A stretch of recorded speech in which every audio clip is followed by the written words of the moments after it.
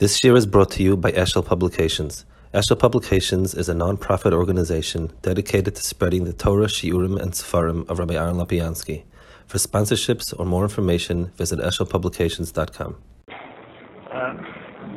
Tremendous to have with us Rabbi Lopiansky, Lopiansky to Shiva Craig Washington. Lopiansky is very late for many years. With tremendous opportunity for responsibility to us.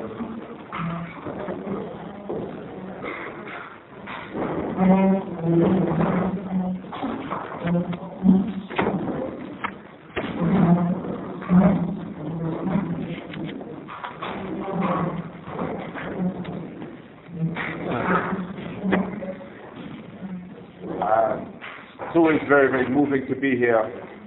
I'm always reminded of the pasuk Tzaddik Atoma Yifrach Keres Bavoni Yiske. I don't remember the very humble beginnings of HaIbur, but I do remember quite humble beginnings, and seeing how the vision and the seeds of that giant of Noach sprouted, spread, became strong, went through many, many different phases and became what it has become. It's a tremendous lesson that if a person works for Shem Shemayim, HaKadosh Baruch Hu is there, moving things, shaking things. It's a tremendous chizuk for me to be here at this Makom. You see and feel that Hazorim B'dima B'rini Yitzor. He put so much tears and sweat and frustrations into it, and Baruch Hashem has blossomed, it became what it became. Let's just speak a little bit about an inyan that is in this week's parasha, and it's something that I believe is at the core of much of Yiddishkeit.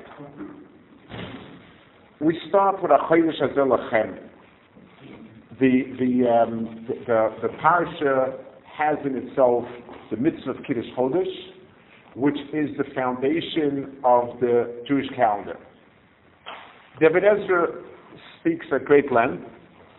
Ibn Ezra is usually quite laconic, and over here he's ma'arich a lot, and he talks about the Jewish calendar.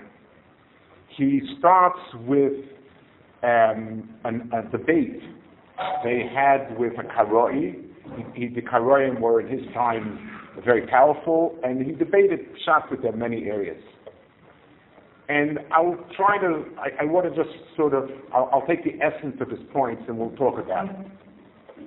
He speaks about the question of what is the Jewish calendar. And he sort of juxtaposes, he contrasts it with the Muslims and the Christians. So the Muslims have a lunar calendar, and that's why their holidays keep on moving backwards, forwards. They're not at the same time of the year, totally oblivious of the year. The Christians have a solar calendar and oblivious to the lunar cycle. Now, he points out more than that. There is no such thing as a year in a lunar cycle. It doesn't mean anything. You can have 12 months, you have 30 months, you have 40 months. There's no reason to have 12 months. There's no reason to have 30 months. There's no reason to have 40 months. A month is a month. The moon comes and goes, and that's it. So a month is meaningful. A year is meaningless. A solar cycle has a very clear mark of what a year is. The sun has a certain position in the sky. There's the solstice, there's the equinoxes, there are the stars around the backdrop, so to speak, and that's an item that determines the year. But months are meaningless. You can divide it into units, but those units don't really mean anything. So we have two calendar systems. We have a lunar cycle that has months, We have a solar cycle that has a year. But that's it. There is no real correlation at all between the two. He points out, and then if we take a look at the psukim here, we find Pesach described 2 or 3 times. Once, that this is, he doesn't point this out, but it's in the psukim. Once we have, in one parsha, we have the dates listed very, very clearly as being on the 14th, and then 7 days, and then you have 21 days. It's all marked on the lunar cycle. You have a month, and the month is Nisan or Rishon or Chad Shana, and that's a lunar cycle. That's it. Then the pasuk comes back again and speaks about Chodesh Aviv. It says that you have to keep this avoda and Chodesh Aviv, and once, twice, and so on. So I don't understand. Are we going with the month or going with the year? What exactly defines the yontif? Is it the lunar cycle or is it the year, the Chodesh Aviv? Which one is the important one?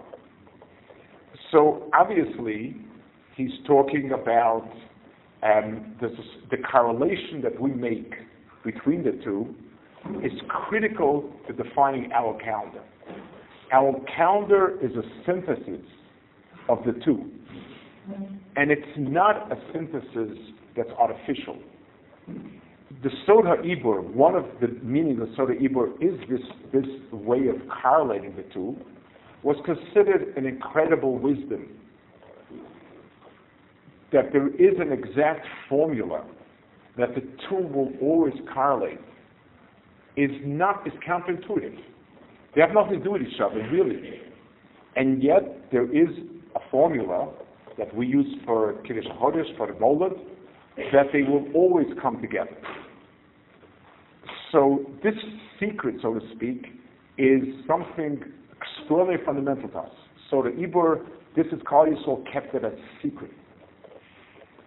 So obviously behind the math, there's something a lot more meaningful.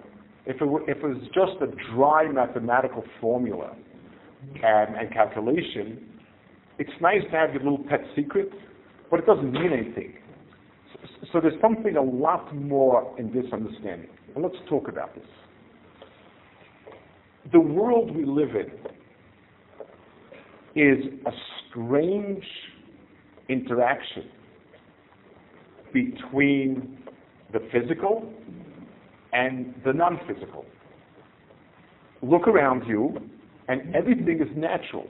Laws of nature determine exactly how much cement is needed to hold up the roof and how much curve it can have, and so on. Those are laws that we've never known them to be defined. They're precise, they're exact, and so on. That's one part of this world. Very physical, very exact, very certain. And there's a whole other world. We just spoke about a person dreaming the impossible dream and building a building like this. There was nothing in a book that could have written the accomplishments a person would do. So which one is it? The solar year defines the physical world as it is. And it's something that starts with the growing season and works its way through the harvest, and then back again to the dormant season, coming back again to when things begin to grow. That's the solar year defines the physical reality of the world. And the sun being something which determines, more than anything else, our physical life, that's what that year is about. The lunar year is almost meaningless. The lunar month is meaningless. Rashi says, Ger Shirochem, there's some things that the moon affects. Yes, it affects the tide. So if you're going surfing at night, it's not of particular great significance to you. The lunar month is unusual, And more than that, it's irregular. It's something about it that seems to wax and wane. It's very different than the solar natural year. And the lunar month is considered to be something that speaks to things outside of our world. Now, I want to add a point to it. When we're talking about nature and God and so on, science and so on, that's one thing. But I like to address a more personal development. A shana, a year, is the same word as something which is nishnus. It's repetitious. It keeps on going again and again. That's what it's about. It's very regular. At a certain time when the sun is in a certain position, it starts getting cold. At a certain position, it starts getting hot, and so on. This is something that's repetitive and constant. The moon, because it's never the same, tends to represent Chiddush, Chodesh and Chiddush. And if we ask ourselves, which of these two items is the important description of a person? So let's look at both sides. Let's take each one on its own without the other one, and let's think about it. A person that is regular, constant, and does not ever change anything, we wonder sometimes if it's a robot. Now that we know that robots can do things, then I don't know, this person might have been programmed. He just same thing over and over again. So a person grows up with a certain lifestyle, and habit kicks in. Did he actually think before or not? Who knows? Somebody once said, the only place in davening that you really have to think is when you say the Yom. You have to ask yourself what day is it. Everything else you can do by rote. But the one place where you have to ask yourself, is by the Yom. So that's something that's spiritless, lifeless, and just is a machine. On the other hand, Chiddush, a person whose actions are sporadic, inspired.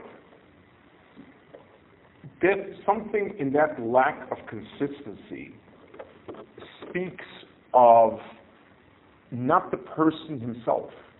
It sort of comes and goes. Our definition of a person, when I say this person is a kind person, I don't mean to say that occasionally they're great acts of kindness. What I mean to say is this person will tend to be nice to you. To say this person is a person of integrity. I don't mean to say that occasionally.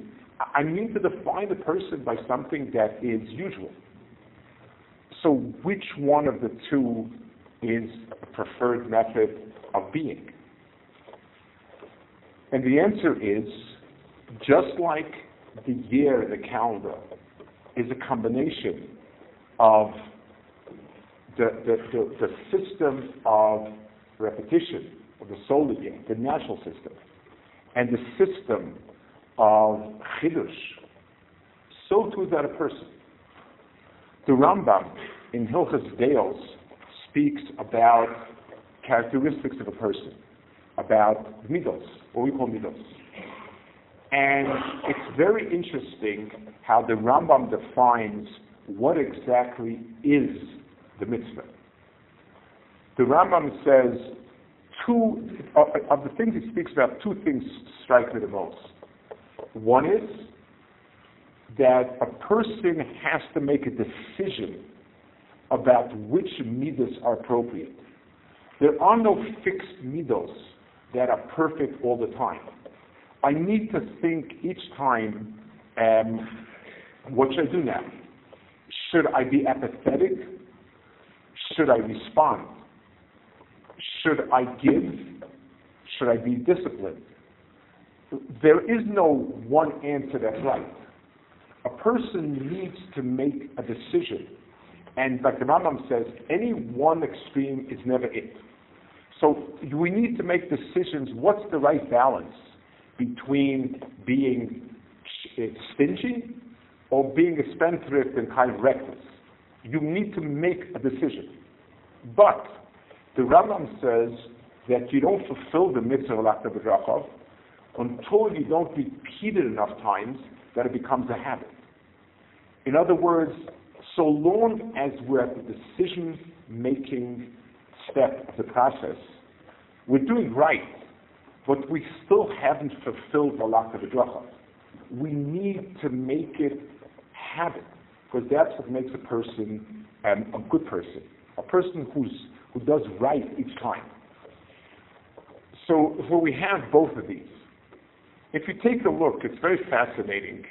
In the Karbanis, in Parashat Pinchas, when it speaks about all the Karban Musaf that you have to bring, starting with Rosh Chodesh, a constant refrain is Milvad Olas HaTamid. Milvad Olas HaTamid, Al Olas HaTamid, by Rosh Chodesh, Milvad. At every single junction, at every single yontif, it has a list of the Karbanis, and then the pasuk says, this is to exclude Olas HaTamid, which you always have to bring. It's interesting. It seems almost redundant. The klal is that any time we have a chiddush in halacha, once you have it in one place, it would apply in other places. And here it's repeated in every single parsha of a karban musaf, of an additional musaf, we have milvad olas hatamid, or al olas hatamid. I think what it means is that all of these karbanis are karban musaf. They're brought at a moment that is unusual in terms of inspiration. Pesach, Shavuos, Sukkot, Rosh Hashanah, Yom Kippur. And the pasuk is telling you that the moment of unusual inspiration is meant to complement the Olas HaTamid, not to replace it. There's sometimes when a person gets swept up with something exuberant, you forget about the regular. There's a chazal. It's brought in one place only, and it's quoted. The one who wrote the Pirush on the Yaakov writes it in his Akdama. I've seen it quoted in many places, but there is no place that we have now in Midrashim that we find that. It's built on the Zek Klal Gadol B'Torah. What is Klal Gadol B'Torah? And he brings the pasuk of Olas Tamid as a Klal Gadol B'Torah. In other words, no matter what, coming back to Olas HaTamid is that. So I guess I would like to try to speak a minute about where it's relevant to us in Avodas Hashem. In yeshivas, traditionally, the consistency, the day in, day out routine was seen as being the bedrock of learning. Sturim, davening, things like that. And on the other hand, every so often there's occasional spurts of inspiration. We might have a kumzitz, might have something extraordinary, and so on. And we sometimes make the mistake of thinking that it's one or the other. And the truth is, it can't be. It has to be both together. Because with doing Avodas Hashem in a way where there's never a change, where there's no moment of inspiration, it speaks of a body without a soul. And that's something that is not, obviously, dead people cannot praise HaKadosh Baruch Hu. But the flip side, my Rebbe of Chaim Shulevitz used to say, sort of a half a quip, he used to say, a neshama is the holiest part of a person. But the Mishnah says that the mazikim, the demons, were created when there were souls without bodies around. There weren't enough bodies, so to speak. So that's what the Mishnah says. However we interpret that. But the idea was a soul is sort of unrepressed energy. If it doesn't become something permanent, if it doesn't become part of the person, then at best it's wasted, and at worst it becomes destructive. Our bedrock of Yiddishkeit is constant avoda with inspired moments of Yom Tov. The gift of Rosh Chodesh was given to us then. This is where it was given to us. Rosh Chodesh is not only a new month. Mo'adim are based around Chadashah. That's the most important aspect of Rosh Chodesh, Yom Tovim. Chidush in the Bria is brought to us in the Torah through Chodesh and Moed. And that's why this is this parasha here. But doing that alone, that's like the Muslims do. It's fascinating. The Rambam argues a lot with the Muslims on the following point. The Muslim understanding of HaKadosh Baruch Hu and his will was HaKadosh Baruch Hu does things by whim. You can't ask any why. There's no rhyme or reason. There's no Torah, because like Lahavdol, I just in their way of seeing things, it was like the big man acts by whim. Why? Because I said so, and I feel like it. That's it. The Muslims felt that this is the way to bring cover to their understanding of a deity, that he does things by whim, no rhyme, no reason, because he felt like it. The Rambam argues very strongly about it. We have Torah. We learn. We have a whole system of understanding in our world what HaKadosh Baruch Hu wants from us. So Achodesh Ezelachem comes together with the package of Kiddush HaChodesh, which is aligning the two together.